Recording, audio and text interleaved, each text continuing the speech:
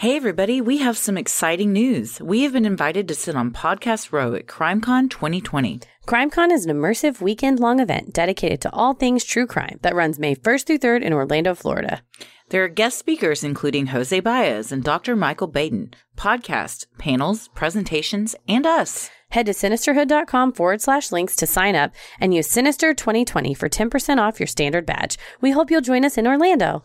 And before that, we have a live show. Mark your calendars for March 28th at 6 p.m. because we are doing a live podcast recording at the 2020 Dallas Comedy Festival. Tickets will go on sale at the end of February, but for our Ruling the Airwaves Patreon subscribers, you'll get early access to tickets on our Patreon page. So save the date, March 28th at 6 p.m. at the Dallas Comedy Festival. After a superstar defense secured an acquittal and his prior conviction sat awaiting appeal, things seemed to be looking up for the fallen Patriot star. But less than a week after the jury returned the good news, a prison guard would make a devastating discovery.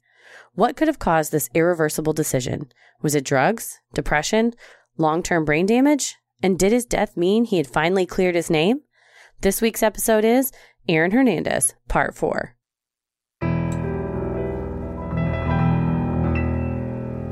A bump in the night, your heart fills with dread.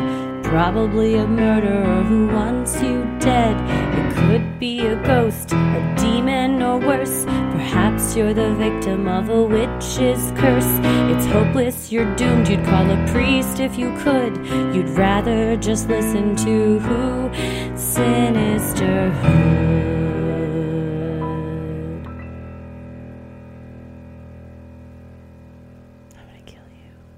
Well, it's the last one.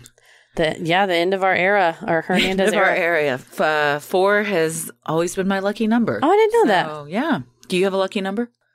No, not really. I mean, what do you mean by lucky number? Like if you pick it always? I guess maybe instead of lucky, I'll say favorite. Oh, favorite. I like 28. That's 28? My birthday. Okay. Yeah. Well, 4 is my birthday. Oh, okay. But apart from that, it's always kind of been lucky for me. Very I don't know why. Yeah. I'm drawn to the number 4. Something about it. We're not doing a 28-parter, so I'm glad we're... Jesus Christ. 28 days later. I think that's right. Well, our entire menstrual cycle. You'll be here for it. Start to finish. There are entire podcasts dedicated to this, though, so... To Aaron Hernandez? Oh, yeah. The Gladiator. The Boston Globe has a great one out, and there's probably more. To come. More to come. We never know. Well... I'm Christy. I'm Heather. And if you haven't listened to 1 through 3... What are you doing here? Spoiler alert. We're always so baffled when we do multi-parters because without fail, every time. Second or third or whatever episode has more downloads than the first one. Sometimes twice as many. Yeah, it's wild. So I'm always like, are people listening to it that have already listened to it like double? Like, oh, I need to hear, I'm not sure what happened. I need to re-listen. Yeah. Or do some people just say, I'm good. Cut to the chase. Do you read half a book? Do you start in the middle of a book? Isn't that Harry on When Harry Met Sally? He always the last. I was thinking about that the other day. I'll read the last page in case you die before you finish. I love that movie. I love it so much. It's really, you got very emphatic, so like much. Defensive almost, as if someone has challenged you before. Oh, well, that's a movie. There's probably 5 movies in my life that if someone says that's a stupid movie, I think, well, I know what kind of person you are. And the type of person I don't need to be around. Do you know what the other 4 movies are? When Harry Met Sally. Okay. The Big Lebowski. Well, sure. The Blues Brothers. Yep. Ghostbusters. 1. Yes. Okay. Also 2. They're both good, but particularly Ghostbusters 1. And the original Willy Wonka and the Chocolate Factory. All good. Yeah. I think if someone said, also my brain is like a person that was an adult in the 1970s and early 80s. I think that's what the age of my soul. But were those movies all... No, well, Big Lebowski was 90s. Yeah, correct. And When Harry Met Sally is like late 80s, but The Blues Brothers was early 80s, Ghostbusters mid 80s, Willy Wonka late 70s. Was that late 70s? Early 80s, yeah. Such a good movie. It's amazing. Oh, Gene Wilder. Gene Wilder is... a goddamn champion. Well, is he still with us? No, he passed only a few years ago, a handful of years ago. That's right. I do remember being... He struggled with dementia, I believe, in his final years. Yeah. But what a comedic genius. Such a good actor. So good. And all around, by all accounts, a nice person. Oh, he seems like the he love would of be. Him and Gilda Radner, where it's like the love of his life. Oh. Yeah. Blazing Saddles. So good. I love Mel Brooks as well. Yeah, Mel Brooks is great too. Well, let's talk about happy things because immediately at the beginning of this is a heartbreak. We're going to have to segue into not so happy things. Yeah, this is, it's one of those where even if someone commits horrible acts, you don't wish this upon your worst enemy. I remember when this happened, I think everyone knows he takes his own life. I remember when it happened a few years ago and people were just trashing him on Twitter and everything. Like, he's a murderer. Why does anybody care? He killed himself, blah, blah. And I didn't know a ton about the case, but I do remember saying he was still somebody's brother and son and father and everything. So, like, to make light of anyone taking their own life. Just the amount of pain someone had to have been in to do that. Yeah. Yes. Again, he did horrible things. He's not a good person. I don't think those two things have to be mutually exclusive, though. Yeah. It's still somebody's dad. And we'll see that what his brain was reduced to. Correct. That's a great way to put it. Answers a ton of questions about his actions and then him deciding to take his own life and everything. So when you kind of look at it through that lens, it's, to me, paints a different picture. I think so. And makes me feel a different way about this than I might if none of that was in play. You have someone who is fully functional, cogent, and says, on purpose, I'm going to do these things. Versus, I think he did say, on purpose, I'm going to do these things, but I do not know that he was fully functional or cogent. Yeah. It's with any mental health problem. Correct. Yeah. Well, and the question then is, like, does that escape? Do you escape culpability for your actions? That's something that we will get into. Well, I think, did we introduce ourselves? Yeah, briefly, but let's do it again. Okay, I'm Christy. I'm Heather. And let's get into it. 3 nights after Aaron Hernandez was acquitted for the murder of Daniel De Abreu and Sfiro Furtado, he and another inmate disregarded prison rules and smoked K2 in his cell. K2 is used by some as an alternative to marijuana. However, unlike marijuana, K2 is a synthetic man-made chemical and has been linked to bouts of rage, hallucinations, and harmful thoughts, according to AmericanAddictionCenters.org. That same day, host on the Boston sports radio station WEEI made tasteless and offensive jokes pertaining to Aaron's sexuality, ostensibly outing him. Have you listened to this audio? It is very Please gross. Explain it. I haven't listened to it. You don't have to quote it. On the Netflix documentary, it is on there. Play it. Yeah. It is on there. They but for those who haven't watched it, the host of on this WEEI have a female reporter on, a journalist, as their guest, and they're talking about Hernandez, and she's basically saying, I have information that he is gay, and they're just making jokes like, so you're telling me he's always been a tight end, and he's like just very like those homophobic innuendo. Yes, yeah, and just tasteless, insensitive, low-hanging fruit jokes about, and there were several. That one wasn't even as bad as a couple of the other ones they made. But she pretty much outed him, and It was all just word of mouth that she had. She had some inside information or something that from, I don't remember if it was somebody that claimed he was in a relationship with him or a former teammate or something. Regardless, that's not her story to tell. Yeah, it's sad that we live in a society where there's still a subset, and unfortunately maybe a majority of people, for whom finding out that a celebrity or someone is gay is lascivious and interesting information versus, that's nice, I hope you find love. Good for you. And on the other hand, too, your sexuality is something that, you don't even understand sometimes until you're much older in life, or maybe you've known it all along, but you don't want to tell anybody, and that's your own private thing. So I think it's not a shocking opinion for me to say this is a shitty thing for these people to do. No, I think it's very shitty. And speaking of, we live in a society where it's shocking to find out people are gay. I'll be on Google and get like on a article rabbit hole of like, click on this and click on this. And then like 20 celebrities you never knew were gay. I'm like, why does anyone care? Yeah, that's nice. Why is this? Yeah, it's just this clickbait of someone's sexuality. Yeah, and it becomes, people are nosy. I guess you're nosy about celebrities. But in this case with him, it's because he's, I guess, a professional football player, and it's rare. I mean, now there's been a few more that have, either like quit or retired and then come out afterwards.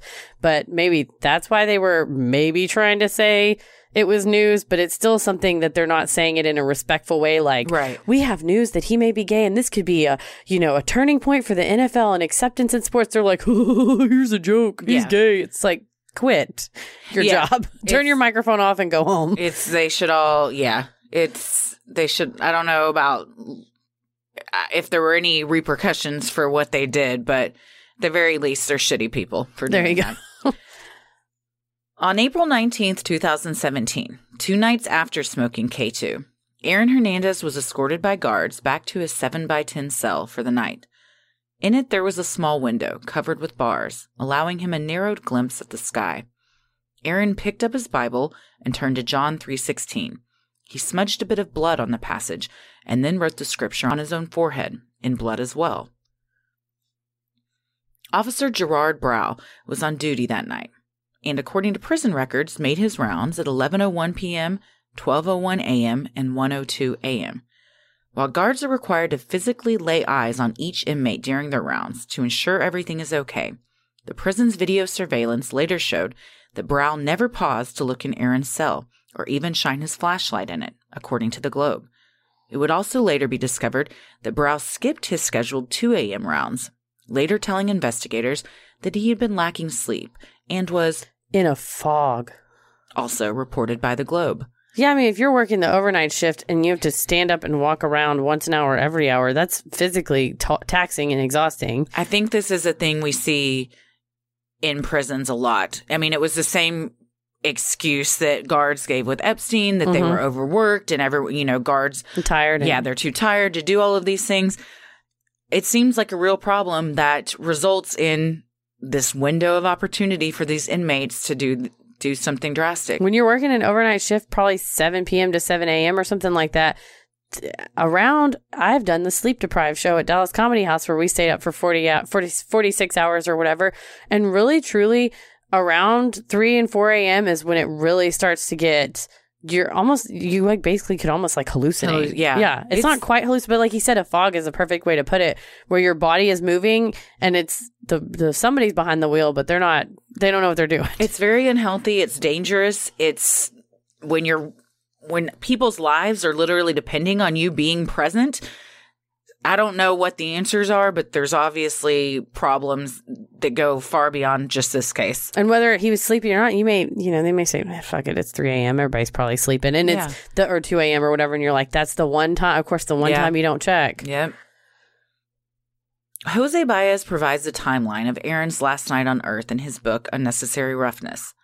According to Baez, when Brow approached Aaron Hernandez's cell around 3 a.m., cell 57, he noticed something unusual. Something was blocking the window, perhaps a sheet or curtain, that made it impossible for the officer to see inside. By the way, Jose Baez it's like second by second by second description of how this all went down. And he even talks about that some of the inmates would, for fun, not fun, I guess, but to mess with the guards, because they kind of had a playful relationship in some instances, would block the curtain. So that Brow initially thought, okay, all right, silly guy, it's 3 a.m. Why are you blocking it? How does he have a second by second? Where did he... Is it from the prison surveillance? Is it from eyewitness accounts? When Aaron died, they basically they told the prison, freeze, you're not allowed to delete any videos, any records, any documents. And they did a full investigation because initially Baez was like, and Cheyenne was like, he was not suicidal. He did not kill himself. And Baez said the same thing. Baez is like, the last time I talked to him, he was like, hell yeah, man, you got me off. It was like less than a week. And he was like, the appeal's going to go well. We could actually get you out of here. Like, there's a chance, he was super optimistic when they talked on the phone. So Baez initially said, oh, hell no, there's no way that he killed himself. Freeze everything. They sat there and interviewed. There's maybe like 5 or 6 people that go in and try to save his life. He interviewed every single one of them. So he has every possible little detail because they were thinking either it was a murder or that they were going to sue the prison for some kind of negligence. Maybe they weren't paying attention. How did he get a hold of these drugs kind of stuff? Well, I mean, it's not something to be said for that. I mean, somebody should have been watching him. Yeah. But to be fair, he didn't have any other outward signs of suicide. It's not like he'd attempted it before, so he wasn't on any kind of watch. He was on watch when he first went in, but that was they do that for all high profile celebrities. So it wasn't unusual for him to, but yeah, he seemed by all accounts happy, and he hadn't exhibited any signs that was even on his mind. Well, after his knocks went unanswered, Officer Brow pulled the sheet away from the window to see inside. He then discovered Aaron was hanging from a bedsheet tied to the bars of his cell window. He was fully nude and appeared lifeless. According to Baez, Officer Brow called in on his radio. Code 99. Repeat. Code 99. Inmate hanging. G2. Cell 57. Repeat. Code 99. It's Aaron. According to Baez, Officer Brow was unable to enter the cell until backup arrived due to prison protocol. However, the Globe states Brow had left his keys in another room, another violation of his job description, in addition to skipping his prior rounds. It was sometime during that missed check between 2 and 3 a.m. that Aaron Hernandez had taken his own life. 3 additional officers arrived and allowed Officer Brow to enter. However, when he attempted to push open the now unlocked door, it wouldn't budge. The men pressed against the door, finally managing to shove it open. That's when they noticed that Aaron had jammed the door with paper and cardboard. Aaron had also covered the cell's floor in shampoo, another apparent attempt to prevent anyone from getting to him and saving his life. Despite the slippery floor, the officers rushed to his side. While some began the work of freeing his lifeless body, one officer placed restraints on Aaron's wrist just in case he was faking the ordeal. And that's what Baez's book describes, and that's also protocol, that if they're unconscious, to cuff them in case they wake up and flip out. It makes sense, yeah. But they said that he was so massive that even one of the other officers is like a power lifter, and they were trying to lift him up. They were basically just doing everything they could to alleviate pressure on his neck, but the cell window was so high up that it was difficult to lift him high enough to get the pressure off of him. Yeah, I think he weighed around 220. He was like 6'2", 6 solid 6'4". muscle. Yeah, I mean, and that's literal dead weight that they're trying to lift up. It took like 4 or 5 of them to and to get the door open too. It took like 3 of them to get the door open too. That's how bad the door was. And jammed. Also the premeditation that this took. I mean, he was really he wanted no one to be able to save his life. The measures he took to stop someone from getting to him in time. That is very sad. Another officer tried cutting the sheet off of his neck, but Aaron had wound it too tight and knotted it in too many places for it to come off easily. After 2 minutes, the team of people who had filled his cell managed to get him down. Though nurses and other medical personnel on the scene attempted to perform CPR and other life-saving measures, at some point, they knew that it was too late. According to Baez's book, Aaron had defecated himself, and the cold touch of his skin, plus its bluish hue, told the medical professionals he had already passed. To their credit, they tried and tried and tried. They tried in the cell. They got a gurney. There was an issue with the gurney. I think it was an issue of getting it onto the ambulance and stuff, but the medical personnel were on top of him, continuing life-saving treatment. And I mean, it's one of those where you're trying, but you know that. But they weren't doctors to call COD, or TOD, so they were like just trying as best they could. Yeah. At 4:07 a.m. on April 19th, 2017, just 5 days after his acquittal for the murders of Safira Furtado and Daniel de Abreu, Aaron Hernandez was pronounced dead at a nearby hospital. He was 27 years old. You realize how much of a life he had? Yeah. Not like he, I mean, I guess it was a good life. He was playing in a Super Bowl. He lived his dream. He had his dream job. He married or was engaged to the love of his life. They had a kid together. He committed heinous crimes. He ends up in jail. He goes to another trial, and it's only 27. Yeah. And all the abuse and trauma he suffered before as that. A child. Was she really the love of his life, or was he pretending because he couldn't come to terms with what he actually wanted to be? So it is a lot for 100-year life. But to shove all that into 27 years, yeah. When you put it into perspective like that, it's wild. Although Aaron had been convicted of the murder of Odin Lloyd, his new attorney, Jose Baez, had begun working on the appeal for that conviction. The case was waiting to be heard by the Supreme Judicial Court of Massachusetts. 5 days before his death, Aaron had also been acquitted of the 2012 Boston murders of de Abreu and Furtado. With things seemingly looking up for him, many were left wondering why Aaron would have taken his own life. Especially given the letters that he wrote. Because the suicide notes weren't super, they were more like letters. The one to his daughter was very... like final?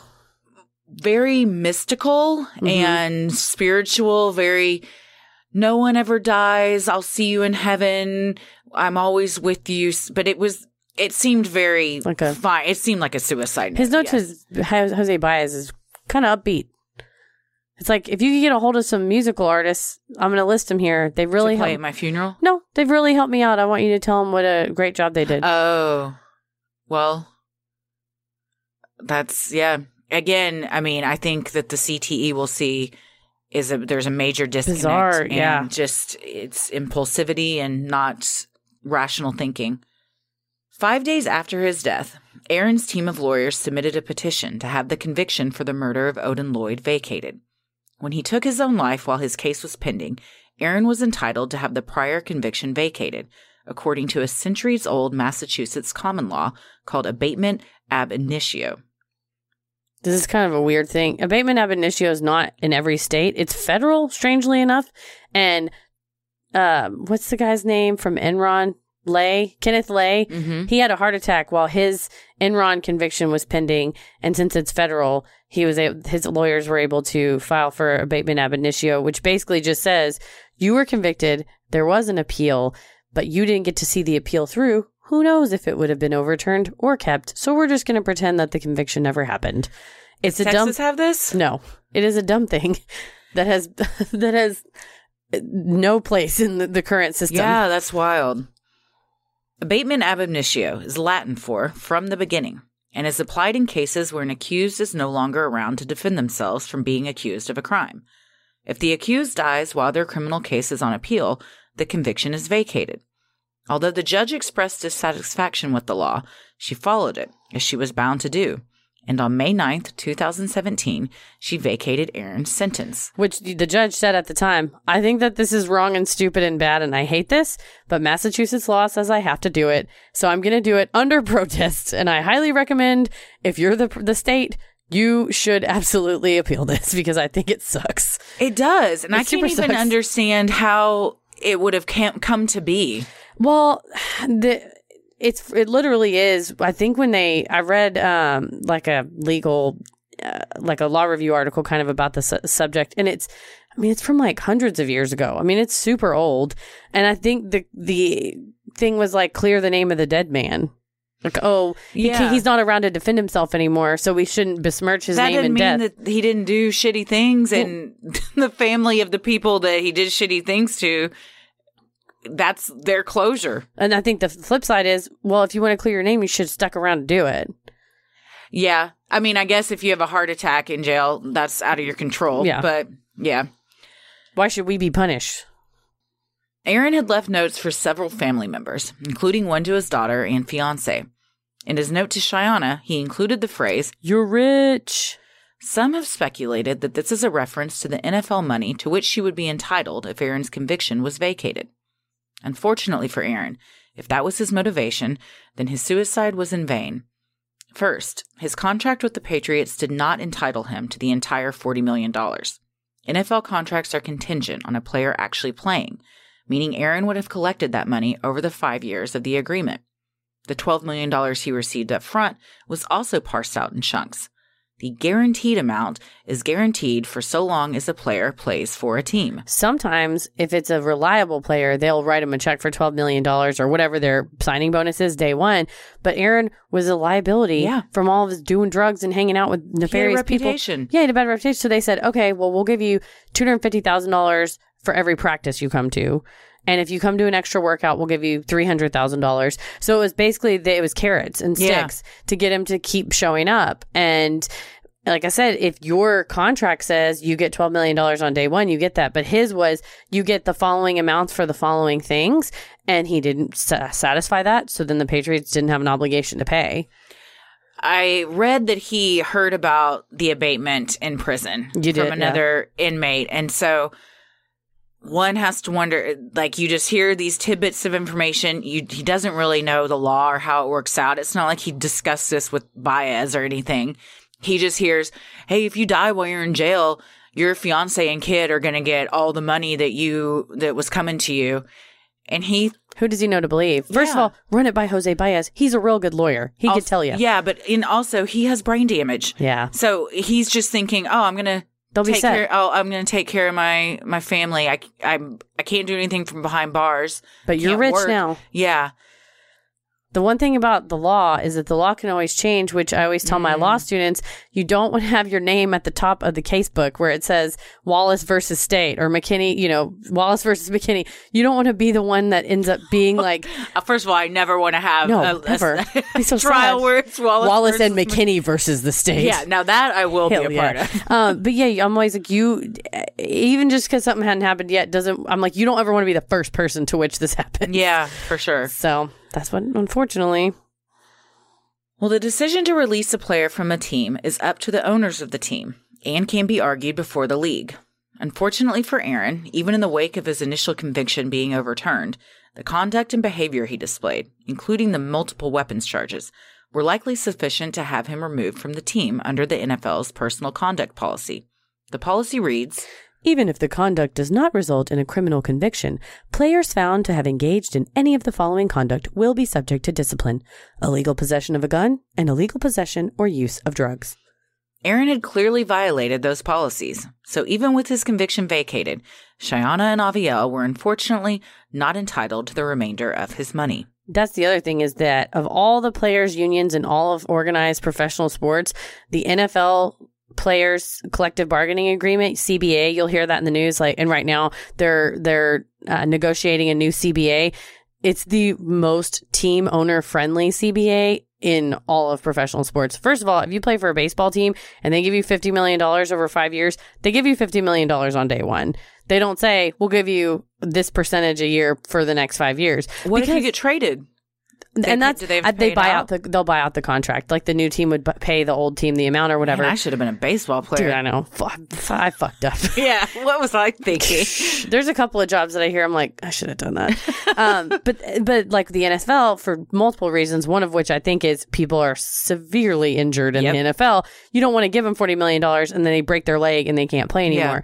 Yeah. But also the NFL's CBA, this player conduct policy, first of all, it's not very evenly meted out justice wise. There'll be literally an instance of a player beating his spouse on camera and the owners will be like, we just don't think this rises to the level of it's like in the sole discretion of the owners, and so they're trying to renegotiate the CBA or whatever. But yeah, under the current rules that he was playing under, like Robert Kraft said, even if you're an accessory, we think, or you're accused of being an accessory, we're going to kick you off the team because we can.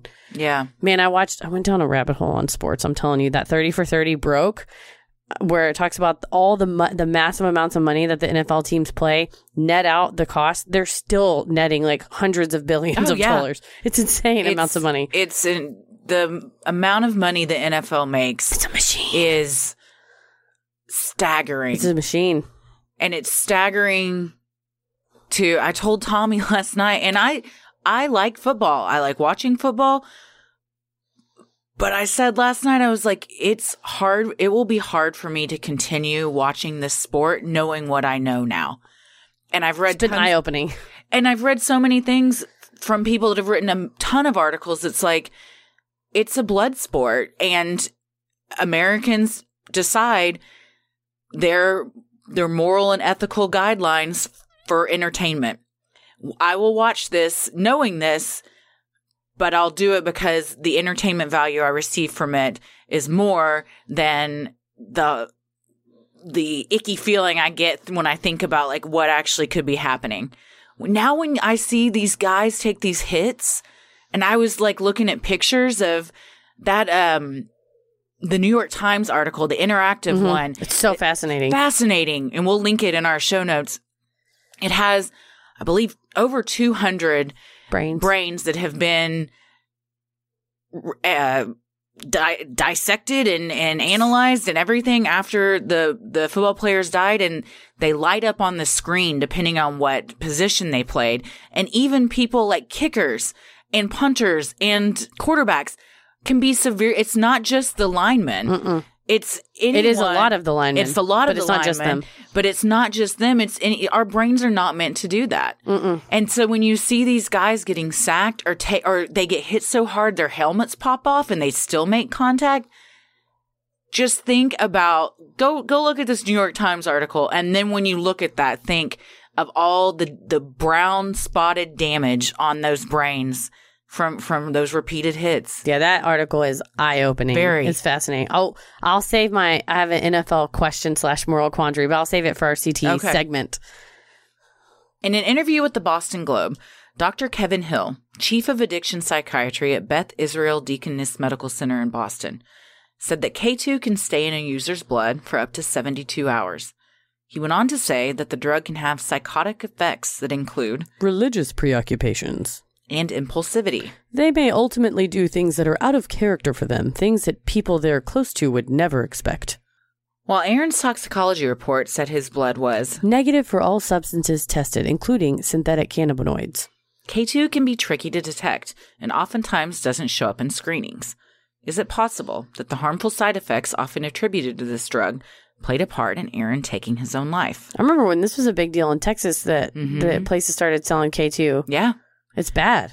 I've never done it, and I have never had any desire to. I'm not anything synthetic and just chemical based has never been something I've been interested in. But yeah, there are videos you can watch of people smoking this and then just doing like crazy ass things because they hallucinate and stuff. Yikes. And it doesn't really say, they call it synthetic marijuana, but it sounds like it's LSD. It's, I would imagine it's closer to LSD, but also you can just buy it legally. That's wild. So it's teenagers and everything abuse stuff like that. It's you think it's legal. It must be safe. Right, exactly. Which is not always the case. Even though on the packaging it says, "We'll fuck your shit up." Not for human consumption. What? Who is supposed to consume it? Exactly. They're like, use it to fuel lawnmowers. What the fuck? It's just a loophole so they can get around selling it and everything. Not for human consumption. But people that buy it just totally disregard it because they know they're going to be using it for human consumption, but it's just a loophole so they can cover their ass. Wow. And Aaron had a huge weed, I don't know if I want to say addiction, but habit. He did. It was a habit, yeah. Yeah. I don't think you can get addicted to weed. No, I think you can't. You can't get chemically addicted to it, but they said that you can get habitually dependent on it. I think he was habitually dependent. Like somebody that chews, you chew a lot of toothpicks or something like that. Yeah. Or use chapstick. Like every 5 seconds. If you don't know, you guys, Christy's obsessed with chapstick, and she will, if she can't find it, she'll when you slap a table, like, where is it? Where are my keys? She's like, where's my chapstick?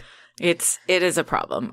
We've had to postpone recording on several occasions because I can't find my chopstick. Yes. At any live show, I have my chopstick, and it's not just it's Burt's Bees. So it has Burt's to be Bees, Burt's if you're Bees. Listening, I would love a sponsorship because I would save thousands of dollars. That's what I bought. Part of your Christmas present was just a fistful of Burt's Bees. If you can guess how many Burt's Bees I got this Christmas, I will Venmo you $5 right now. I got you 5. Mm-hmm. I'm going to guess Tommy got you 5. Or maybe your family, your mom gives you a stocking. Mm-hmm. 22. Oh my God, you guessed it. No, holy shit. Oh my God, that's crazy. I just yelled, so I apologize. Tommy will fix it. Tommy can fix it in post. You got 22. I'm more shocked than that is that you just guessed that. Well, I figure I got you 5, Tommy got you 5, maybe Santa brought you 5. Your brothers came in town, they probably got you some, but it wouldn't be an even amount because somebody probably got you 2 or 3. That's crazy. That's funny. If I got to give them, I'll Venmo you $5 have to Venmo after $5 to the charity of our choice. Okay. We'll see if there's like a bee foundation. Yeah. Oh, they're save the bees. They're endangered, so we'll save the bees. Probably that is crazy. But I think back to the marijuana habit. I think he was so used to, like I said, he wasn't chemically addicted to marijuana, but he was habitually enjoyed that feeling. And he told his brother, I bench pressed 250 pounds. I could do anything if I was high. I think he was chasing that. And if that's something you could get in jail, then he's gonna get the next best thing if you can't get marijuana. Yeah, and the guards turned an eye to all of this. They let a lot of stuff slide with him. In fact, the night that this happened, in the Boston Globe article, his cell door opened so he could go, quote, work out. And he left his cell to work out, but while his door was open, another inmate slipped in and hid under his bed. And then he just immediately walked down the hall and walked right back into his cell. And then the cell closed and the guards dimmed the lights. Oh. So the cameras couldn't pick stuff up over there. So they were making love?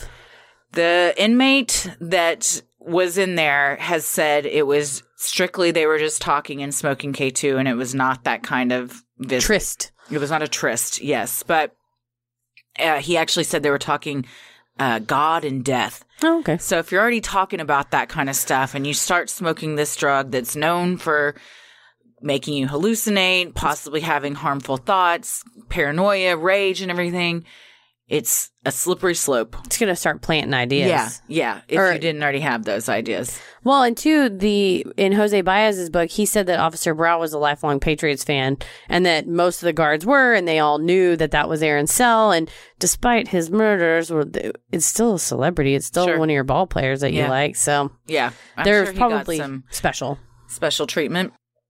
Aaron Hernandez was clearly struggling with a myriad of issues that could have led to his fateful decision that evening.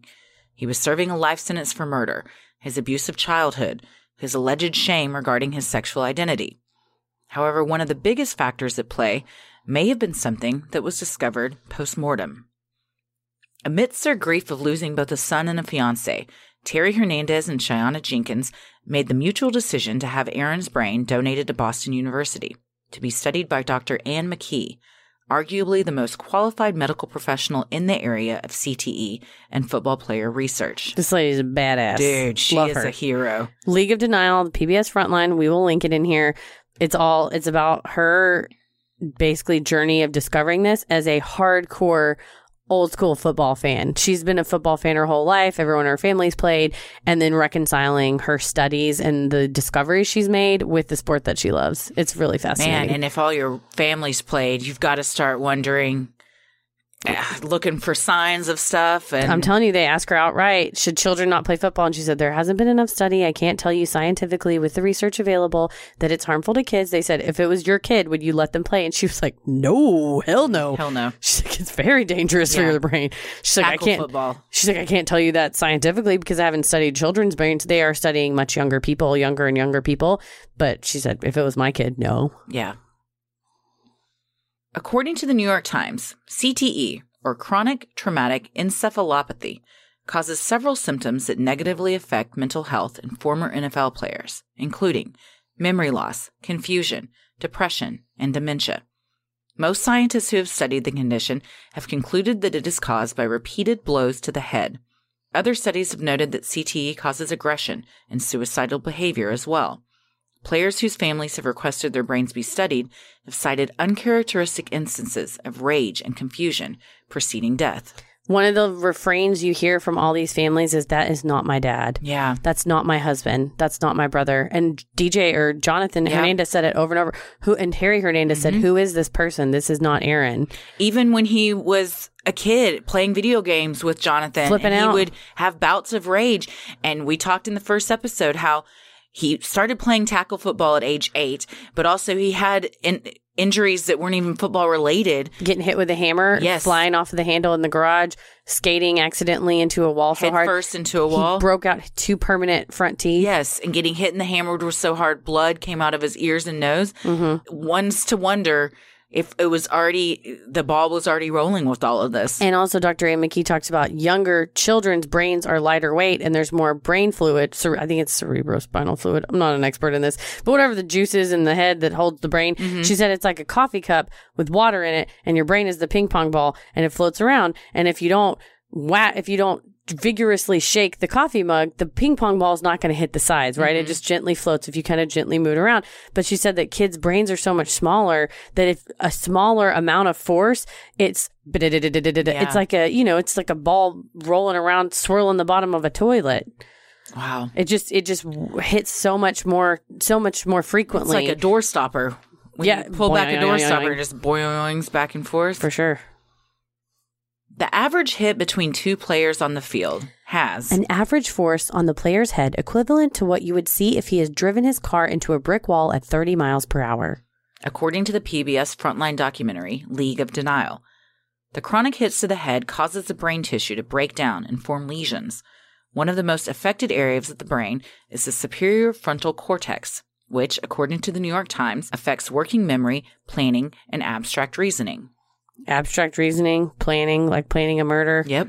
And also aggression, rage. All of these things he exhibited from a very early age, and they just kept escalating as he played football more and was suffering more head injuries and getting hit more and more. And they talk a lot about, in everything I've read, while concussions are very dangerous and that can lead to this, it's more the repeated hitting like the linemen have, where you're not getting knocked out cold, but you're constantly battering with someone and your heads are hitting and stuff.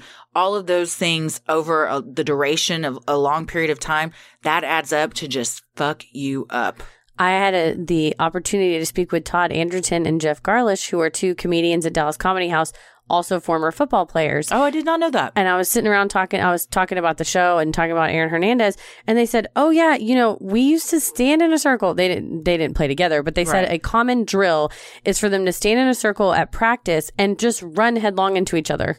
He said that they would basically go, okay, 42 and 34, you're standing across a circle from each other, just run full speed at each other and bonk into each other and fall down. Helmets? Like with helmets. And helmet to helmet. And, you're not really getting a concussion, but are you just bonking your head over and over again? Yes. And Dr. McKee says that, because she said an average lineman could have that happen like 60 times in a game. Mm-hmm.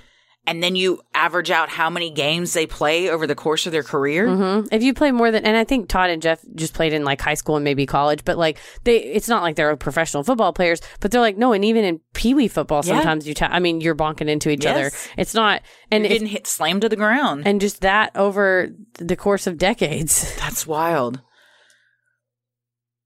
CTE expert Dr. Ann McKee told the New York Times, we're finding over and over that it's the duration of the exposure to football that gives you a higher risk for CTE.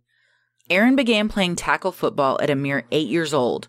He played his last NFL game at age 25, meaning at minimum, he played 17 years of football. And especially starting so young when the brain's still trying to develop and it's so lightweight. Man. In November of 2017, Dr. McKee revealed her startling findings after having conducted extensive research on Aaron's brain. At 27 years old, Aaron had the worst case of CTE she had ever seen in someone that young. Prior to his brain, she had not seen that much damage in someone younger than 46. McKee, who has studied more than 330 football players that have died, according to the Globe, said of Aaron's brain, in every place that we looked, it was classic CTE. Classic CTE includes symptoms of poor judgment, impulsivity, anger, paranoia, and suicidal thoughts. It's the slice of his brain is shown on the Netflix documentary, and there's a big hole in the middle where there should be brain matter. Yeah, they'll take slices of the brain and inject it with this dye, and a protein called tau that shows up usually just in Alzheimer's patients. It will darken in the area. The dye makes the brain darken in those areas. And when you look at these football players' brains that are suffering from this, it's full. It looks like rotted cauliflower. Mm-hmm. And then that's what they were living with. The classic symptoms here, every single one of those. Impulsivity. Somebody bumps into you and you flip out and kill them? Maybe. Poor judgment. Yes. Anger. Paranoia. He was constantly paranoid he was going to get That's what Alexander killed. Bradley's whole job was, to be like, hey man, calm down. No one's following you. They're not, Boston PD cops are not in a Tallahassee strip club. Yeah. Following us. Yes. Suicidal thoughts. Yeah. If you had a checklist of how did we get here, this ticks all the boxes. According to the Globe, some areas of Aaron's brains had become shrunken, while other areas had become alarmingly enlarged. Several areas also had microbleeds. In addition, a protein called tau, which is usually seen in Alzheimer's patients, was present. Dr. McKee said that on a scale of 1 to 4, 4 being the worst, Aaron's case of CTE was a 3. And he was 27 years old. 27 years old. The first case of CTE to be seriously studied was Iron Mike Webster, a former beloved Pittsburgh Steeler who died alone and nearly penniless. In the waning years of his life, Iron Mike displayed signs of confusion, aggression, and memory loss. When a local lawyer discovered that NFL legend Iron Mike was living in his car, the attorney worked with the NFL to obtain a disability payment. Initially, the NFL rebuked the claims of Iron Mike's doctors that the repeated cushions he suffered in his years on the field caused his diminished mental capacity. But when doctors from the NFL confirmed the same in a written study, the NFL was forced to pay out. And this is covered in League of Denial so well because basically Iron Mike was married. He had adult children. They interview his wife and his ex-wife and children because in the later years of his life, he would flip out and have these like blackout rage situations. Luckily, he wasn't violent against his family, but his wife said she came in one day and he had taken a butcher knife from the kitchen and just cut up a bunch of family photos and NFL photos and then was standing there with a knife. And she said, "Are you finished?" And he said, "I don't know. What do you mean?" And she's like, "You just literally cut up all of our family photos." And he's like, Oh, I'm going to go to bed. I don't feel good. And then they showed an interview with him and he seems like a person who, and he's fully sober, drinking a cup of coffee. He seems like someone who is shit-faced drunk. They're like, "Tell us about the NFL." He's like, "It was, whenever, it was good. I think I'm tired." Like it's insane to see this person who, from all accounts, I mean, he was a fully functioning adult, but he just rapidly declined. And his wife finally said, "For my own safety and the safety of our kids, we have to get divorced. I can't have you around, But back then they didn't know it was dementia. She just thought maybe he's drunk. Maybe he's just has rage problems. She didn't know. And, you can tell the sorrow in her voice now, knowing what they know. She's like, "I just wish I would have known." And so he ends up living in his car. Their local newspaper does this story on him. And this attorney goes and takes him to 10 different doctors. Every single doctor is like, "Oh, what was your job? Oh, you worked in the NFL." It's like boxers, punch drunk or whatever. Yeah. They figure out you're a famous lineman. All of them in Pittsburgh know him. And then the NFL basically tells them to go fuck themselves until he says, "Okay, well, I'm happy to have him looked at by your doctors." And the NFL doctors look at him, determine the same, write it out in a report that later that report gets leaked to the New York Times. So that was the first written instance where the NFL was aware, at least written instance, that the NFL was aware that this repeated head trauma caused this late stage, which they didn't know it was CT at the time, but they just knew that this guy was non-functional. Yeah. And at the time, the lawyer goes, "I really didn't think that it was more than just him. I mean, I'm stupid for not thinking that." But he said at the time, my concern was only getting my client his payout, which is fair. But now that I think about it, he's like, "Oh, well, this class action could have gone like way earlier than it did." Heartbreaking to think you were once a celebrity football star making millions of dollars. They loved him. And you're resigned to living in your car. This would be like, for people not in Dallas, it doesn't matter. But for me, it would be like if we found out Emmitt Smith or Michael Irvin or somebody was like penniless and living in their car. People would freak out and be like, "Oh my God, the city would shut down." Yeah. So it was so sad. A profession you gave your heart and soul to, that you did so much for. You gave your body and mind to. Yes. And then when the tables have turned and you need them most, that's what this lawyer's they like. Just give you a middle finger. Yeah, he goes, "This guy, everybody loved him." And all of a sudden they're like, "Ew, he's like a homeless person." It's like, no, he's a human. Like this because of what he did for you to make you billions of dollars. And he's a human being that needs to be cared for, especially at the profession that maybe did this to him. Iron Mike died only a few years after securing his disability payments from the NFL. After passing, his body lied on a Pittsburgh autopsy table, where Nigerian-born medical examiner Dr. Bennett Amalu began his autopsy. Dr. Amalu's coworkers had been in awe of the NFL legend lying on the table, but Dr. Amalu was not a big football fan and treated this case just like any other. Dr. Amalu inspected Iron Mike's body head to toe and was disturbed at the damage he saw, particularly on his forehead. Iron Mike's forehead tissue had become grafted to his skull bone, leaving his forehead virtually inverted, from repeated hits to the front of his head. Dr. Amalu directed his assistant to preserve the brain for further study. His assistant initially refused as the brain appeared outwardly normal, But Dr. Amalu's persistence would completely change medical understanding of the negative effects of repeated concussions on professional athletes. This forehead was very upsetting. It is very upsetting. You know, like when I'm scrunching my eyebrows, it moves? It didn't move. Yeah. It just straight up, there's video and picture of him in his later years. It's like if someone had super glued the inside of his skin scar to tissue. his skull. It's scar tissue. And then that's what they interviewed Dr. Amalu in League of Denial, and he said, everyone was like, it's a celebrity, and he said, it's a person, I'm going to fully inspect them, and he said, there's no way a forehead could look like that, and there's not something going on inside. Yeah. He's like, there's no chance that there's not something wrong with the brain. I mean, I'm no doctor, and if I saw that, I'd be like, oh, clearly this person is suffering some sort of brain damage. Yeah. I mean, it's fascinating because, he's from Nigeria and he said, I didn't really grow up with football or watching it. But to have an outsider go, oh, well, because, people may look at him and go, oh, scar tissue. Yeah, it's because he played football. That's probably why it looked like that. Right. And Dr. Amalu's like, yeah, but it also shouldn't look like that. Yeah. And also, if it does, if this, then what? Mm-hmm. Imagine what's going on behind all of this. Mm-hmm. Behind that skull grafted to the skin. The damage didn't stop there. Everything was getting pushed back and hit. At 30 miles an hour. Yes, if not harder. Yeah. Dr. Amalu wrote his findings into a paper published in 2005. Rather than accept accountability, the NFL engaged in a campaign of disinformation that attempted to heavily downplay the link between concussions and the resultant CTE, according to the Union for Concerned Scientists, or UCS. Upon inspecting a second brain, Dr. Amalu published another paper, again insisting that chronic, repeated hits to the head cause long-term injury to the brain, this time using another Pittsburgh Steeler as an example, Terry Long. The NFL instead called Dr. Amalu's findings not appropriate science and claimed, according to the UCS, that his work was purely speculative.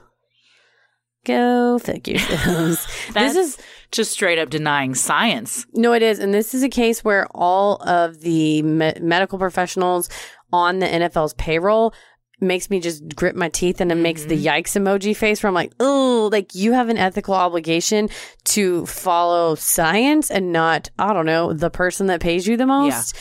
And to besmirch and discredit this scientist, this doctor who knows what the hell he's talking about is stomach turning. Yeah, yeah. When Roger Goodell took over as league commissioner in 2007, rather than outright attack Dr. Amalu, he feigned concern by creating a concussion summit to study the effects of concussions on long-term brain health. The one man who the NFL failed to invite to the summit, Dr. Amalu himself. They had another scientist present his paper. That's because you could not present insulting. It. Yeah, it's so fucked up. It's awful. But it was this new. I wish he had just walked straight up, busted open Kool-Aid those double doors into that conference room and just guess who's here? Yeah, guess who's here, motherfuckers, and had a mic, and then after he gave his speech, just dropped it. And just walked off. But Roger Goodell took a different tack than the previous commissioner who basically just said, no, it's not real. Roger Goodell's like, oh, we're also very concerned. Right. Our scientists are looking into it. They all said it's fine. Our scientists that we pay lots of money to be our scientists that are completely unbiased. They'll just do what science says.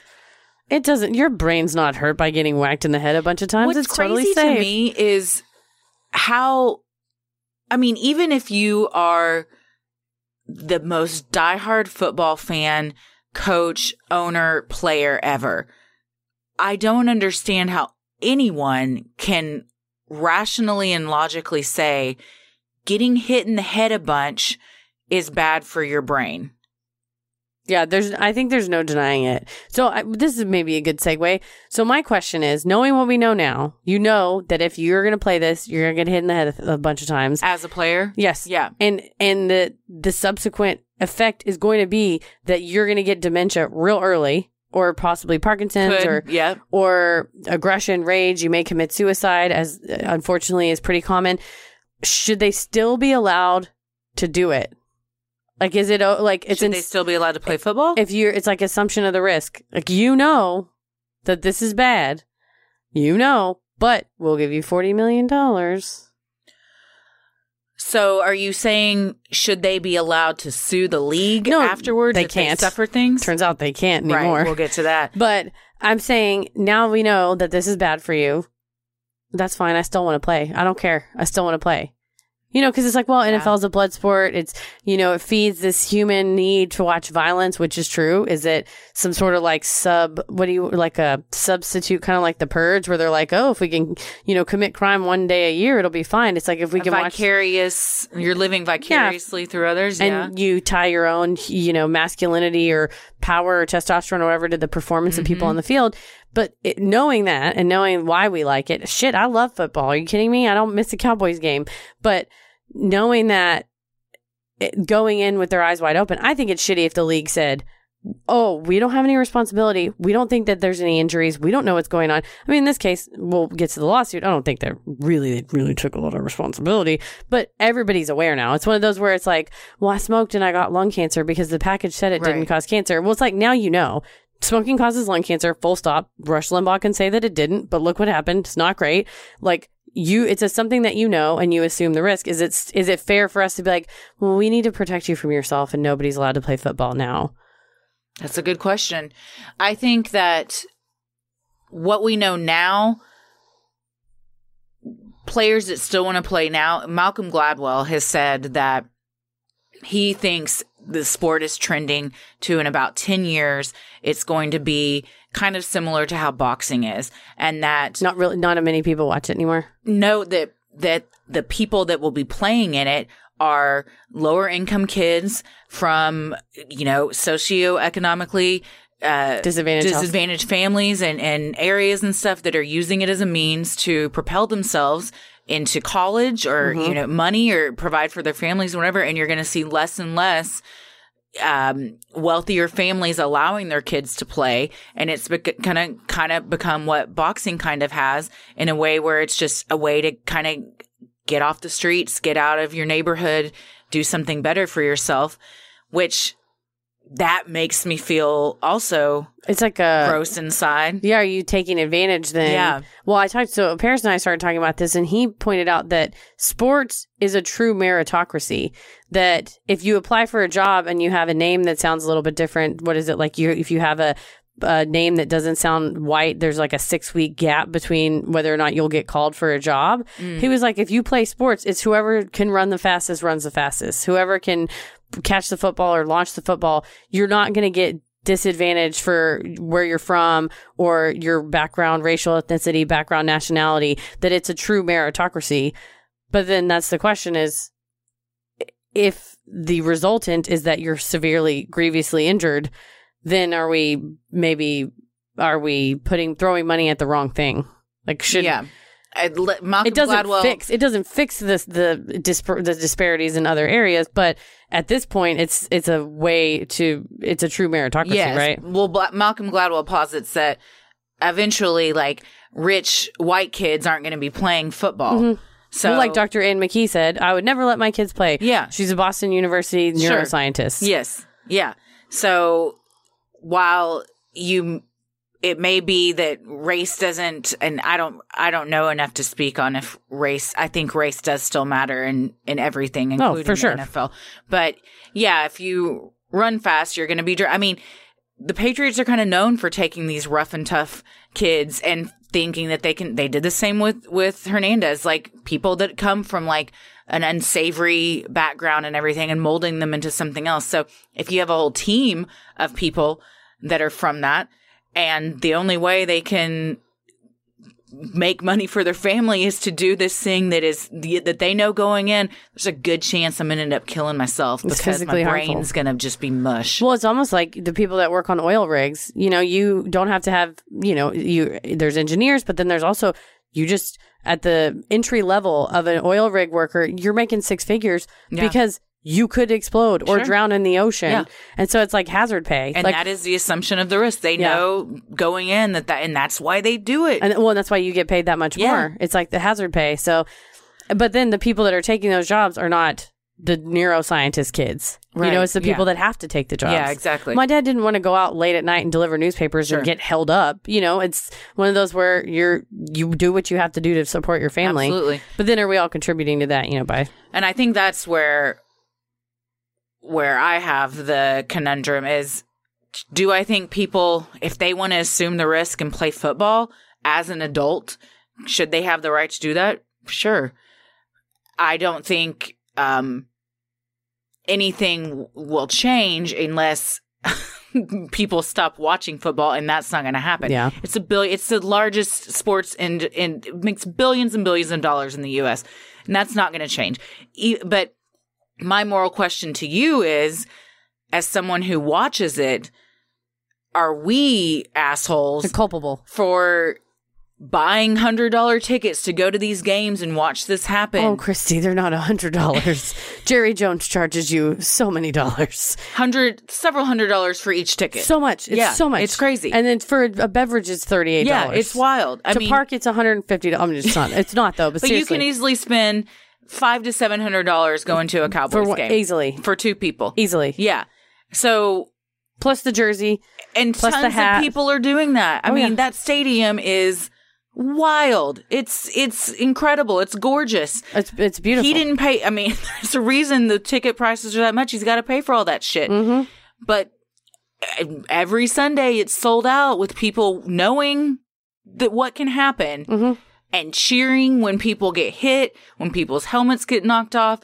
I mean, yeah, the hush will fall over the crowd if someone gets laid out and is unconscious. But the game keeps going right back up right after he gets up. I mean, everyone cheers because he made it off the field and is carted off. No one thinks he is completely out of his head right now. He's sitting on that truck being wheeled off this cart. He doesn't know where the hell he is, what day it is. In that League of Denial, Troy Aikman just being like, what day is it? Where am I? Yeah. And his manager going, oh no, this is bad. Yeah. That you don't, he's like, you were just on the field. Did we win? No. Okay.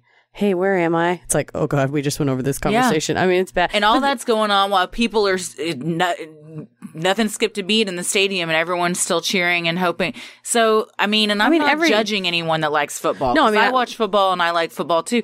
But I will say my opinions on it have changed. And like I said to Tommy last night, I was like, I don't know if I can watch this in good faith anymore. Well, it's funny because as we were researching this, I was simultaneously listening to Meb Keflezighi's audiobooks. And he's the one that won the Boston Marathon right after the bombings. And he's an Olympic medalist. And he's basically a professional marathon runner. And he talks about the physical toll it's taken on his body and injuries he sustained in marathoning. And so it got me thinking, every sport, the purpose of the sport is to achieve, human greatness, physical greatness. It goes all the way back to the original marathon, the original Olympics, shot putting. I mean, any sport, it contains a risk. If you play hockey, this same shit that's happening to football players happens to hockey players. Yeah. They run into the sideboards. Basketball players, not so much with head injuries, but definitely arthroscopic injuries and ballerinas. Any sport, anything running, you're putting your body through a vigorous routine is you're going to have some sort of consequence. But him talking about running and tearing a quad muscle, and I'm like, you tore a muscle in half.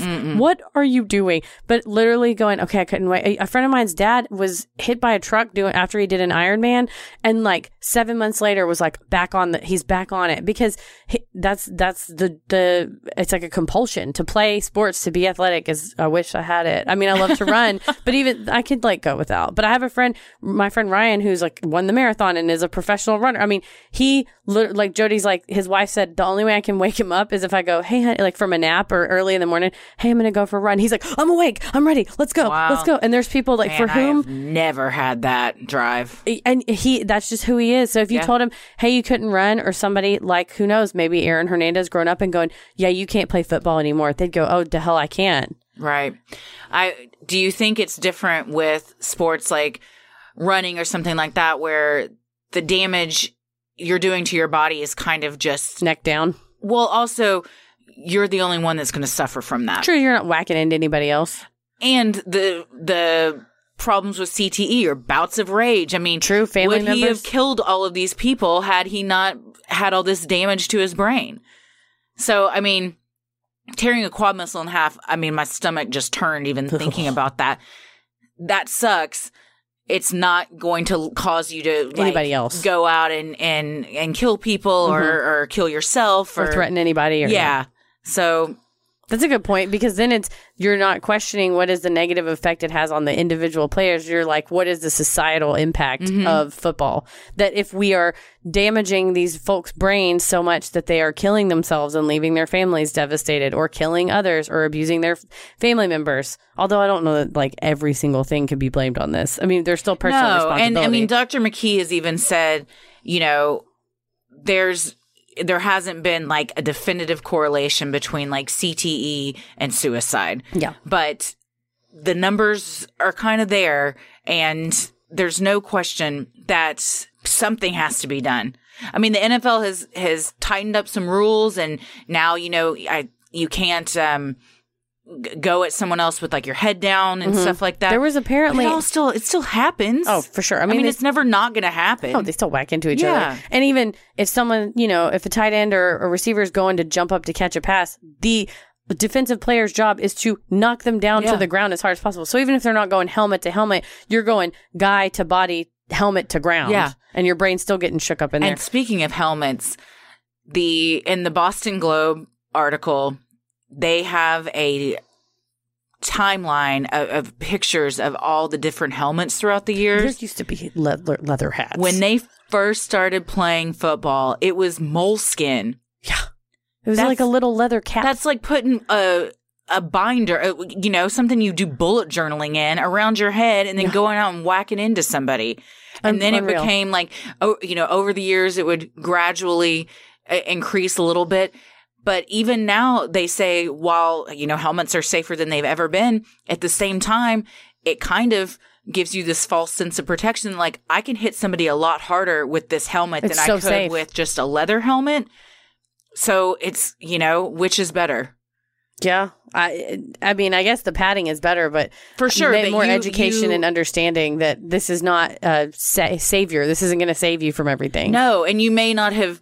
And I'm not by any means saying we should go back to leather helmets, Christ. But you might, if you're wearing a leather helmet, you're going to be probably a little more, you're not going to just ram into somebody with your head as much as if you've got on, you know, this sturdy one that they wear now and everything. And back then when they had those types of helmets, like deaths on the field were not uncommon. Mm-hmm.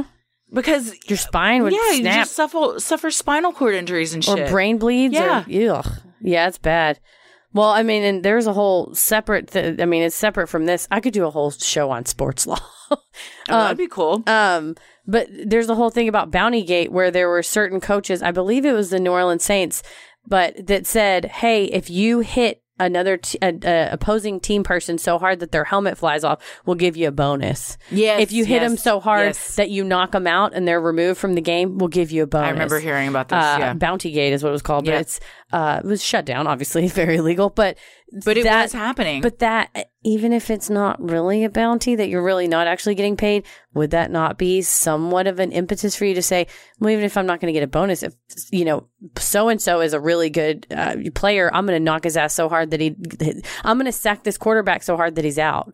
Yeah, I mean, if money or no money, it's a feather in your cap. Yeah, and it's your job. Yeah. You don't ever want to kill somebody, but if you can get him out, man, he wouldn't be able to throw those passes anymore. There's a lot of testosterone on that field, and everyone trying to be the best and prove themselves. Mm-hmm. And it's a kind of do what it takes. All jacked up? Yes. I cannot explain it.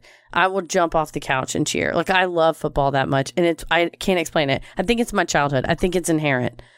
I don't know. I mean, you're not alone. Most people do. You're just, and I think there's something about the camaraderie and the sport, and like, I'm wearing the navy blue. There's a lot of good things about football, and it teaches, like sportsmanship, camaraderie, team building, routine, discipline, stuff like that. All of those things are great, but at what cost? Good point. I mean, can you find those things in something that isn't going to make your brain look like rotted out cauliflower after you're dead? And cause all sorts of problems for all sorts of people. Well, although the NFL initially rejected the correlation between playing high contact football and the negative effects on the human brain, it made a surprising reversal after legal action against the league was taken. Facing a barrage of suits, the NFL reached a class action settlement with former players. Estimated at a $1 billion value, The settlement covers over 20,000 retired players over the next 65 years, according to the Chicago Tribune. Doctors estimate that approximately 30% of those players will be diagnosed with some form of dementia or Alzheimer's disease in their lifetimes. Yeah, it's a staggering number. So this $1 billion value... They put it in a bucket. What do you mean? It's like a fund. It's saved, and then it'll get paid out. And then of the 20,000 retired players, they all have that same amount? You get a slice. I think it's depending on years of service, how long ago it was, and then the effects that you, like the medical conditions you have.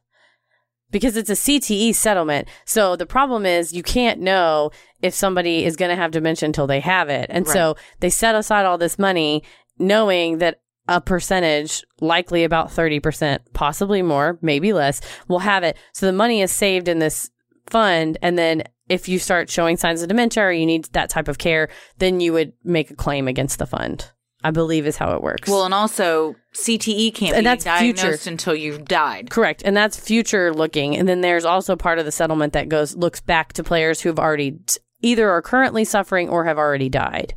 Wow. And so if they've already died, then their family gets the money? Their family would do... Oh, well, let's see. Good question, Christy.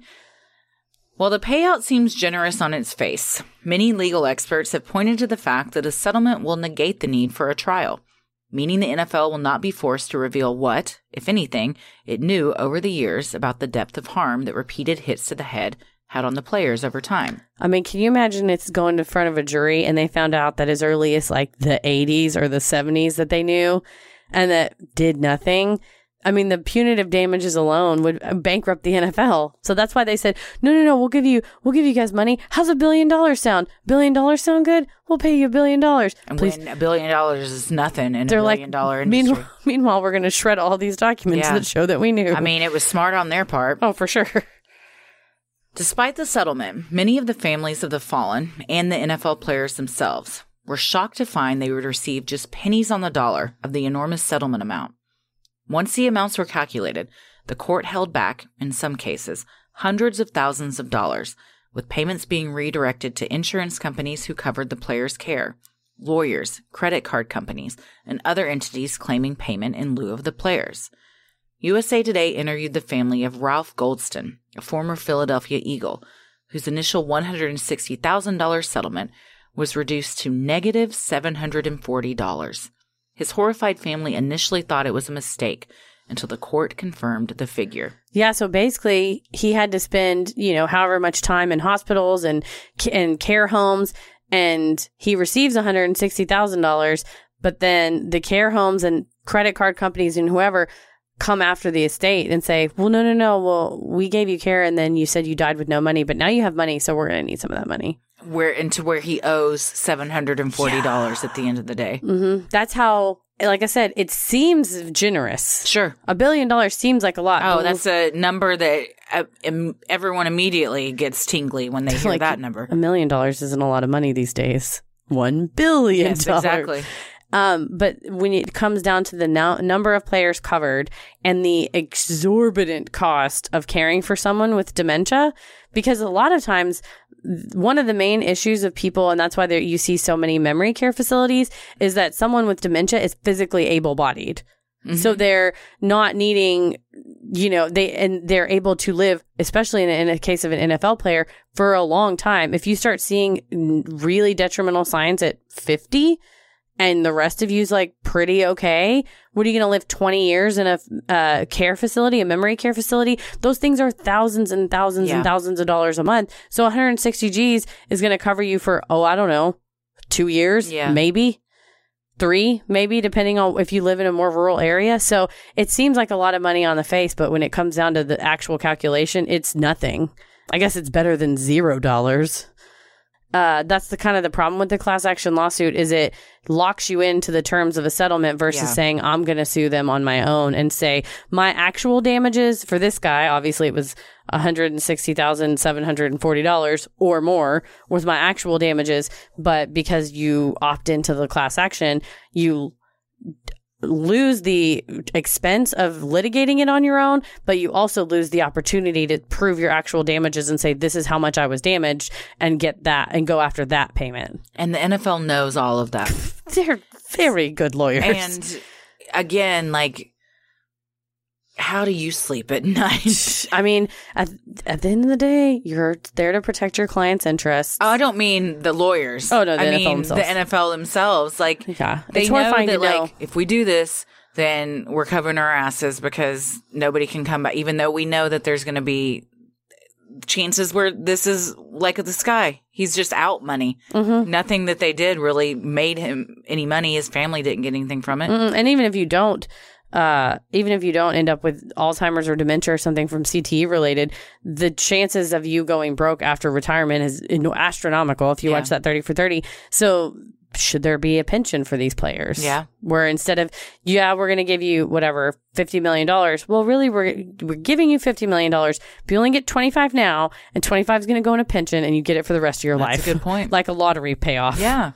Or like government jobs. It's, Yes. I mean, like. Or you get, if you win $10 million in the lottery, they'll give you $25,000 a month every month for the rest of your life. Yeah.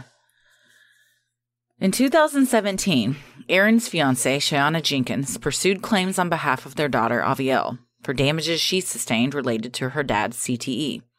She sued for loss of consortium, a legal cause of action where a person has lost the enjoyment and companionship of a loved one. Her attorneys argued that the NFL is responsible for the damages she has because of his CTE, as quoted in the Chicago Tribune. Players and their families had the option to opt out of the league settlement in 2014 and pursue claims on their own. Because Aaron didn't pursue an opt-out at that time, he was then, and his family is now, subject to the settlement terms of the NFL lawsuit. A judge in 2019 ruled that Aaron was effectively retired at the time of the settlement, as he had been let go from his Patriots contract at the time of his arrest for Odin Lloyd's murder in 2013. As an effectively retired NFL player at the time of the settlement in 2014, Aaron was required to affirmatively opt out of the terms of the settlement and maintain his right to sue the NFL separately for any CTE-related injuries. Because he didn't, the federal court officially dismissed Avielle's case in February of 2019. An attorney for the family mentioned plans to possibly appeal.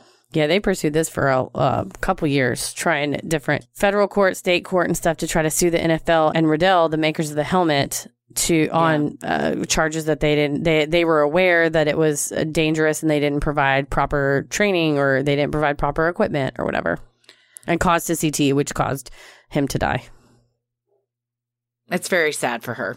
Absolutely. I mean, she was 4, I believe, 4 or 5 when he took his own life. And if you want to say loss of I mean, that's pretty much her whole life that she's without her dad. That she doesn't get the care and love of a father. So, and especially because was he retired at the time? Their argument was but for him committing suicide, he would have appealed the Odin Lloyd conviction, gotten off, and then would have been able to play again, which I don't know if that was true. And that at no time did he ever have an intent to be retired, that at all times he intended, their argument was like, oh, he's more like a free agent. He was a current player and like a free agent intending to return. But the court said there's no way that's too...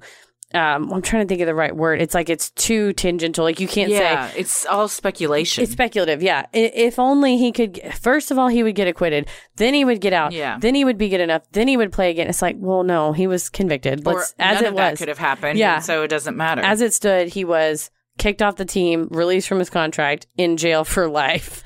Could they, I guess not because they didn't opt out of that, but could they sue saying he would not have been let go had it not been for the CTE, and therefore, ipso facto, one caused the other. And like the CTE caused the violent behavior, which caused him to get fired, which caused the loss of his $40 million.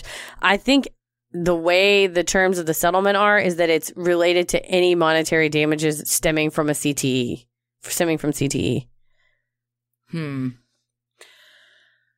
But should the victim's family sue the NFL? Oh, that's That's a good point. But again, you're assuming the risk. You're getting hit in the head. You knew it's an inherently dangerous activity. But Odin Lloyd's mother had nothing to do with Aaron Hernandez assuming the risk. Are you saying Ursula Ward should sue the NFL because her son may not have been killed had it not been for Aaron suffering CTE? I'm not saying it would be a good lawsuit. I'm just saying you could. Yeah. I mean, you can sue anybody for anything. It's just whether or not you'll win. But I think the NFL would argue, it's too that Aaron knew what he was doing. Like they knew what they were doing. Any football player knows what they're doing when they go out on the field. So therefore, they're not liable for him getting the CTE. Having CTE as a result, which possibly led to murder. Possibly. Also, there's been cases where murderers' brains have been inspected, and it's perfectly fine, and it's completely a choice. Yeah, there's no there, and I may have misspoke earlier about the suicide correlating with the CTE. There's no correlation between CTE and murder. In fact, Aaron Hernandez and one other NFL player that have had CTE have actually committed murder. Mm-hmm. So there's way more people that didn't. And more people that either died of natural causes or did commit suicide. Sure, yes. Cheyenne also filed an action for declaratory judgment while the 3 wrongful death lawsuits were pending in order to protect at least $500,000 from the sale of the North Attleboro home on behalf of Aviel. Massachusetts law allows a homestead exemption for assets subject to recovery, meaning the families of Safira Furtado, Daniel De Abreu, and Odin Lloyd would be entitled to recover any of Aaron's other assets, except for the $500,000 set aside for Aviel. All 3 suits were settled privately. And Leontire, the lawyer who also represented Aaron's estate in defense of these lawsuits, said that he said they've all been settled privately and none of the funds came out of the estate, which he didn't extrapolate or provide further detail on that. So the only thing I can think of is there was maybe an insurance policy. Sometimes if you have an umbrella policy on your homeowner's insurance, that can kick in. So, but he had no money when he died, really. Yeah. The house, they said, was in full disrepair. Technically, it was worth $1 million because of the structure and the surrounding area, but the property taxes hadn't been paid in forever. And they said there was mold, the pipes had busted. It was just completely dilapidated. Mm-hmm. Plus, he'd spent a ton in lawyer fees. He didn't have anything. No, he had nothing. So that is interesting to think where that money came from. So she was just trying to save, under the law, as much as she could for her kid. I get it. Yeah, no, there's nothing. Yeah. While Aaron may have thought that by killing himself, he would be financially taking care of his fiancée and daughter, he was apparently unaware that laws can be overturned. Aaron assumed his record would be cleared under the Massachusetts doctrine of abatement ab initio. Courts are usually bound to follow the decisions that came before them because of a legal doctrine called stare decisis. That means courts decide current cases based on previous ones. In Aaron's case, the trial court judge vacated his conviction that was on appeal after his death because for years in Massachusetts, that was the law. But the prosecutors in this case were not happy with the result. They wanted Odin Lloyd's family to have the dignity and closure of the guilty verdict that the jury had handed down. The prosecutors filed an application to appeal directly to the highest court in Massachusetts, the Supreme Judicial Court, SJC, skipping the Massachusetts Appeals Court and attempting to avoid any delays. The application was granted, and after reading the briefs and considering oral arguments, the SJC held in a unanimous decision that the rule of abatement ab initio was outdated in Massachusetts, and that courts in Massachusetts would no longer apply the principle to future cases. All past cases were to remain as they were, with one exception, Aaron Hernandez. In its unanimous opinion, the SJC held that Aaron's conviction would be reinstated, stating that the court saw no reason why the Commonwealth should not have the benefit of the new rule, especially considering it was the party who successfully urged the court to abandon and replace that doctrine. So yeah, this is a case where courts are not bound, but it is common and the usual practice. It's what stare decisis means. It's keeping the law that came before you. It's good for everybody because you kind of know what the common law is. You know, in the U.S., we have statutes, and then the statutes are interpreted by courts. And so the court's interpretation is not a free-for-all. So they look and say, hey, have we looked at this case? Have we looked at this statute before? And if so, what did we say?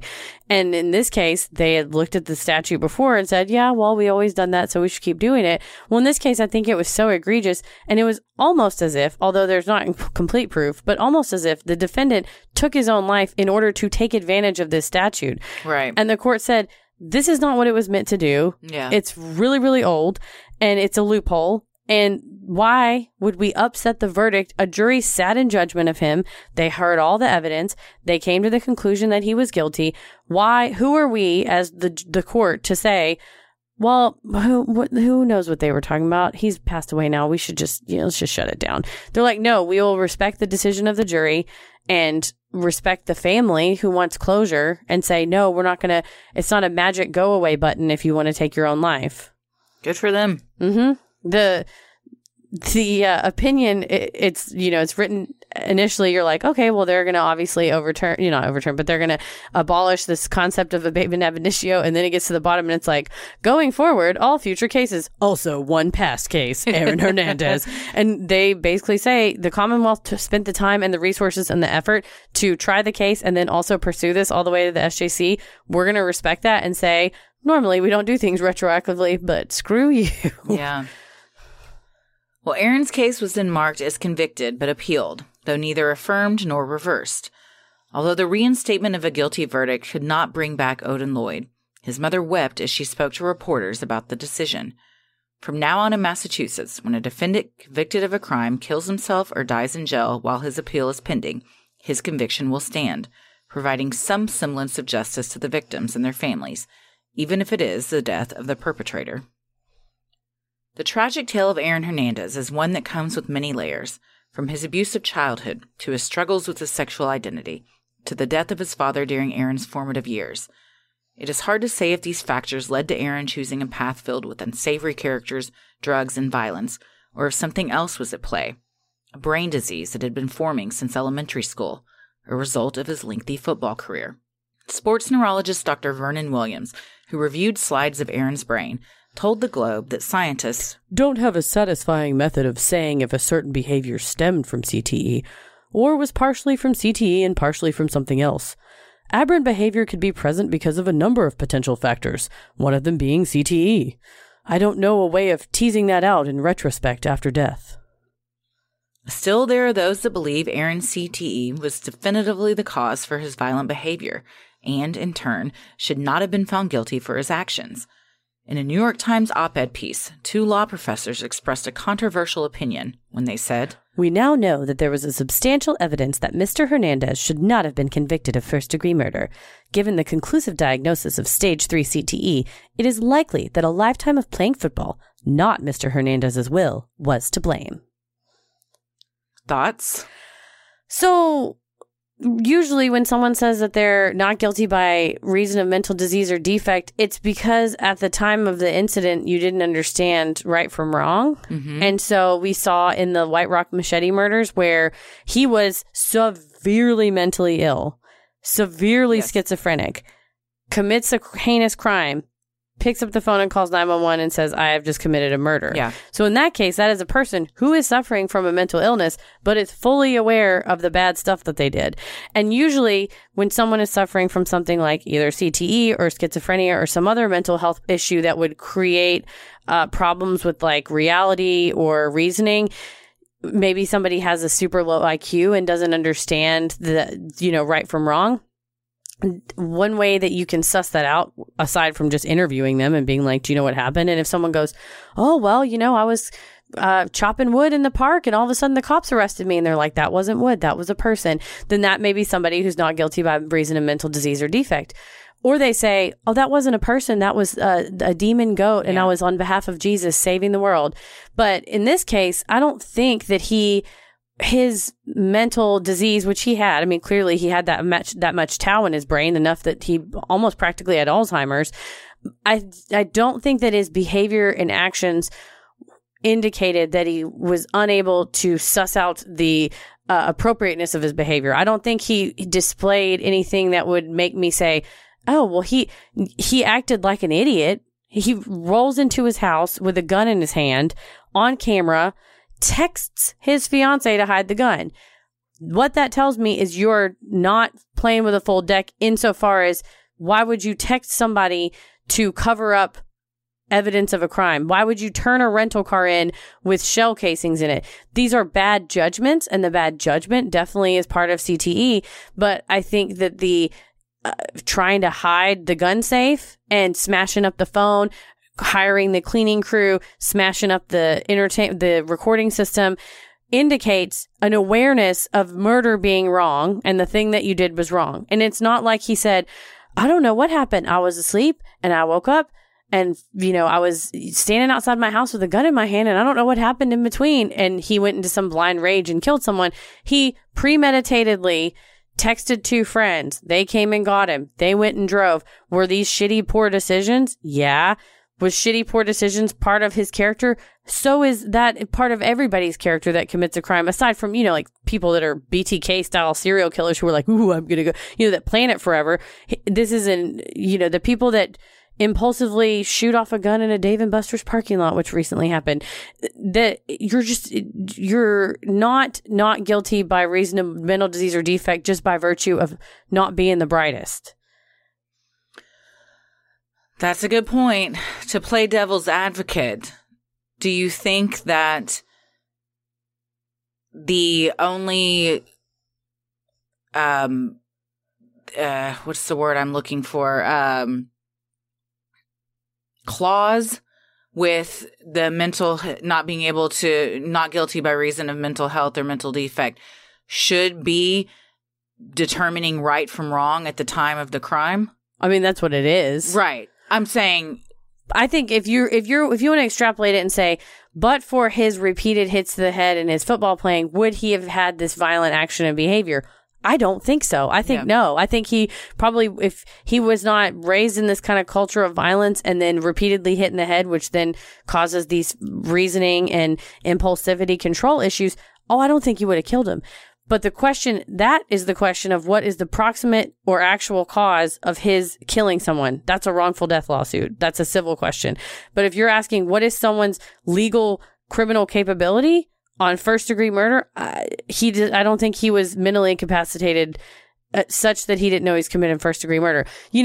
If for Safiro Furtado and Daniel De Abreu, if they're driving around in a car and he gets all juiced up and wants to shoot at somebody, could that be maybe like voluntary manslaughter or heat of passion? Or I'd have to look into what Massachusetts law, like the definitions of those are, or something less than like premeditated first degree murder because you're all jacked up in a club and you just shoot somebody. But in that case, they went out, they got in their car, they drove up, they saw the people. He tells Alexander Bradley, follow that car. And then he says, hey, what's up, fools? And he shoots out the side. Like at no point was this like I said, did he like black out and just do a thing? In both cases, he was reasoning poorly. And it's the judicial system says you're still responsible for yourself, even if you're low IQ. You're a low IQ person. And I don't know that he was low IQ, but at least he was making poor judgments that to me would indicate that he was maybe not functioning or reasoning at an average level. Yeah, I'm not saying I disagree. I was just I like that question. Devil's advocate. No, and I think could the family say? Of course, I wonder. So that would be more of a civil thing. Yeah, if you said sue on. If they said and again, then would a jury say, well, he took this on himself. You should really sue his family, Aaron's family, probably. But I mean, it's a good question. Do we want to hold the NFL responsible for creating, by virtue of this, dangerous sport, by saying, this person's going to have lifelong negative effects, including violence against others? And if so, is that their problem? Is that their fault? Yeah. Because they facilitated this action that created a disease that created this action. So then that's the other question in a civil case is you have the direct cause of something and the approximate cause. So like the direct cause is like Aaron Hernandez pulled a trigger and killed a person. That's the direct cause of Odin Lloyd's death, right? Mm-hmm. But then the proximate cause was his CTE, which was then caused by the NFL. And it always depends on what state you're in. But when you're analyzing a civil action like this, you say, is the proximate cause like too far removed from the actual action? So it's like, yeah, the CTE was the reason why he pulled the trigger. So that's a proximate cause. But then the CTE was caused by the NFL. Was it? Well, I mean, it was. But is that then too many steps far removed from the actual killing for the NFL to be held liable? Like, as a society, where do we want to cut off if you give a mouse a cookie? One of Ella's favorites. It's a great book. It is. If you give a pig a pancake's a good one, too. Oh, I bet you guys like that. You ever give your pig a pancake? She has never had a pancake. I don't know that she'd like that. She's partial to what, carrots? Shoot. She'll eat anything. Oh, Jesus. Not celery. Same. Petal and I have a lot of things in common. And laying on the leeks. couch. Just discovered yesterday, does not like leeks. Leeks? I don't know if I like leeks, but I hate celery and I love grunting and laying on the couch. So you and Petal have a lot in common. So much in common. Speaking of pancakes, had some griddle toast at Buzz Brews the other day was it good? I am still thinking about. God damn. Dreaming about it. Oh my God. We got to make a list of all our eating places. It was, when you read something on a menu and you're like, oh, that's going to be good. Like you can envision what it's going to be like. You're like, and then you taste it and you're like, this hit the exact spot I thought it was going to hit. Yes. Tommy was like, can you leave me some? I was like, back away. It was so good. Watch your fingers. Yeah, it was really good. Yeah, it's an interesting thing to think about. Where do you draw the line, like you said, of who's accountable? Who are we going to go after? Were these men or adults? I don't know if he knew what he was getting into. So much stuff has come out since then. Yeah. And Dr. McKee even said the donation of his brain was probably the most important one she's ever studied in terms of what was learned and everything. And the advancement of the disease at his age. Yeah. People that are currently in the league or have played, I don't think have the same information or didn't have the same information getting into it as people that might be going into it now. But again, it's like, it is, I don't have an answer. It's just interesting to think and fascinating. Like, yeah, they know what they're getting into. They should be able to do it. But should they, since that could in turn impact the lives of others? That's a good question. It's at what point is the nation's hankering for fun sport worth Odin Lloyd's life or Safira Furtado and Daniel Day Abreu's life? It's a conundrum. Well, and I don't have an answer, and I'll probably watch a football game again. I'm not, like I said, please don't DM me that I'm an NFL hater, because I'm not. I mean, watch football all you want. It's just, for me personally, I'm looking at it a bit differently. Well, and I hope for all of the moral quandaries and conundrums we investigate, and you guys are hearing it live, like we're just thinking these things out loud right now. It's changed my life since doing the show. I've changed my opinion on the death penalty, and I don't think that you have to have a black or white thought about stuff. I think we live in a society where someone wants to read an article and be like, this is dumb, or my opinion is this. And it's like, not everything can be period, full stop. That's the answer. It's like, no, not always. Sometimes life is paragraphs and paragraphs long, and it's not period, full stop. That's the answer. And so, we look at this dude's life, and was he a horrible monster forever? His actions certainly say so, but his kid and his wife or fiance and his brother would say no, that they lost a person to a disease that they didn't understand and couldn't explain at the time. Yeah. And, I guess everybody's experience is different things in different ways. But I guess all I'm saying is you don't have to say it's not either the NFL is a monster blood sport that should be stopped, or they should be allowed to do whatever they want. It's like, well, you just have to reconcile the morality for yourself, understanding that for the greatest human achievement for some people is playing in the Super Bowl, and little cute, sweet, who I'm obsessed with, Patrick Mahomes, the Kansas City Chiefs quarterback, that's his lifelong dream, and he's 24 and he gets to be the MVP of the Super Bowl, and he's going to have a long career, hopefully, and hopefully doesn't have any mental or, CTE, dementia issues or whatever down the line. But I think, you look at it and just go, well, hopefully you know what you're getting yourself into, and we'll be in the stands cheering probably as a country. Well, since 2005, 20 NFL players ranging in age from 25 to 66 have died by suicide.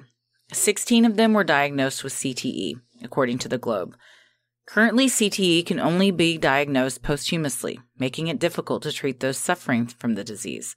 Scientists, however, are working hard to develop a way to test for CTE during life. It is still unclear what the tipping point is for CTE and why some players may be afflicted and others not. While scientists continue to work on answering these questions and even finding a possible cure, many are looking to the NFL to do their part in both acknowledging and fighting the disease. As Dr. McKee told the New York Times, "It's no longer debatable whether there's a problem in football. There is a problem." Can't argue with her. No. She's looked so 330 brains. I don't think I'm going to argue with her. Part of the NFL settlement was that Boston University CTE Center, they got $1 million from the NFL, and she said, "This isn't going to change my research. Thank you for the money, but Sure. This isn't going to change my." But she has now become the preferred brain bank for all NFL players. Mm-hmm. So she at least gets, as many as possible, hopefully, to continue to study how many years they played, what position they played, and then the effects that it's had. But that would be phenomenal if there was a way to test for early signs of CTE somehow and say, "Hey, we're benching you. You're done." They said they're trying to see if there could be blood screenings or scans or something because you hear after the symptoms start to develop, the families after their loved one dies will say, they changed. They were exhibiting anger and I didn't even know who they were. So there were signs. Mm-hmm. But at that point, what is there to do? Yeah. And again, it's like you could have someone that gets hit a lot and maybe they don't have that many problems and then someone else does. So what makes you more susceptible to it? They don't really have any of those answers. And because it can only be diagnosed once the person dies, mm-hmm. I mean, that's a whole other ballgame. That's even worse. Yeah. I wonder if there's a way they could put design helmets to really minimize the brain impact, like with gel or something, like a Dr. Souls insert. You know what I mean? I think they've got stuff in them. Well, I mean, right now it's foam. Yeah. And don't they put like air in them? Yeah. I mean, I'm sure that they're all sorts of... But a car hitting a wall at 30 miles an hour, that's the amount of impact. I don't know that a helmet would even help. Yeah. So that's just me not wanting to stop watching football. Just trying to think of a way I could keep watching it. Well, that was our 4-part series on Aaron Hernandez. It's been a long ride. You know, what do we think? I think we've said it's been 6 hours long. Yeah, I think we've summed up pretty much what we think about all of it. I think you just recently said it best with not everything's black and white. Mm-hmm. And we say it a lot, like things can be mutually exclusive. You can feel compassion for someone while still recognizing they did terrible things. You can enjoy watching football while also recognizing terrible things can come from it. So it's where you draw your own personal line, and that's different for everybody, whatever you're comfortable with. Exactly. There's no one size fits all answer. Right. If there was, the podcast would be a lot shorter.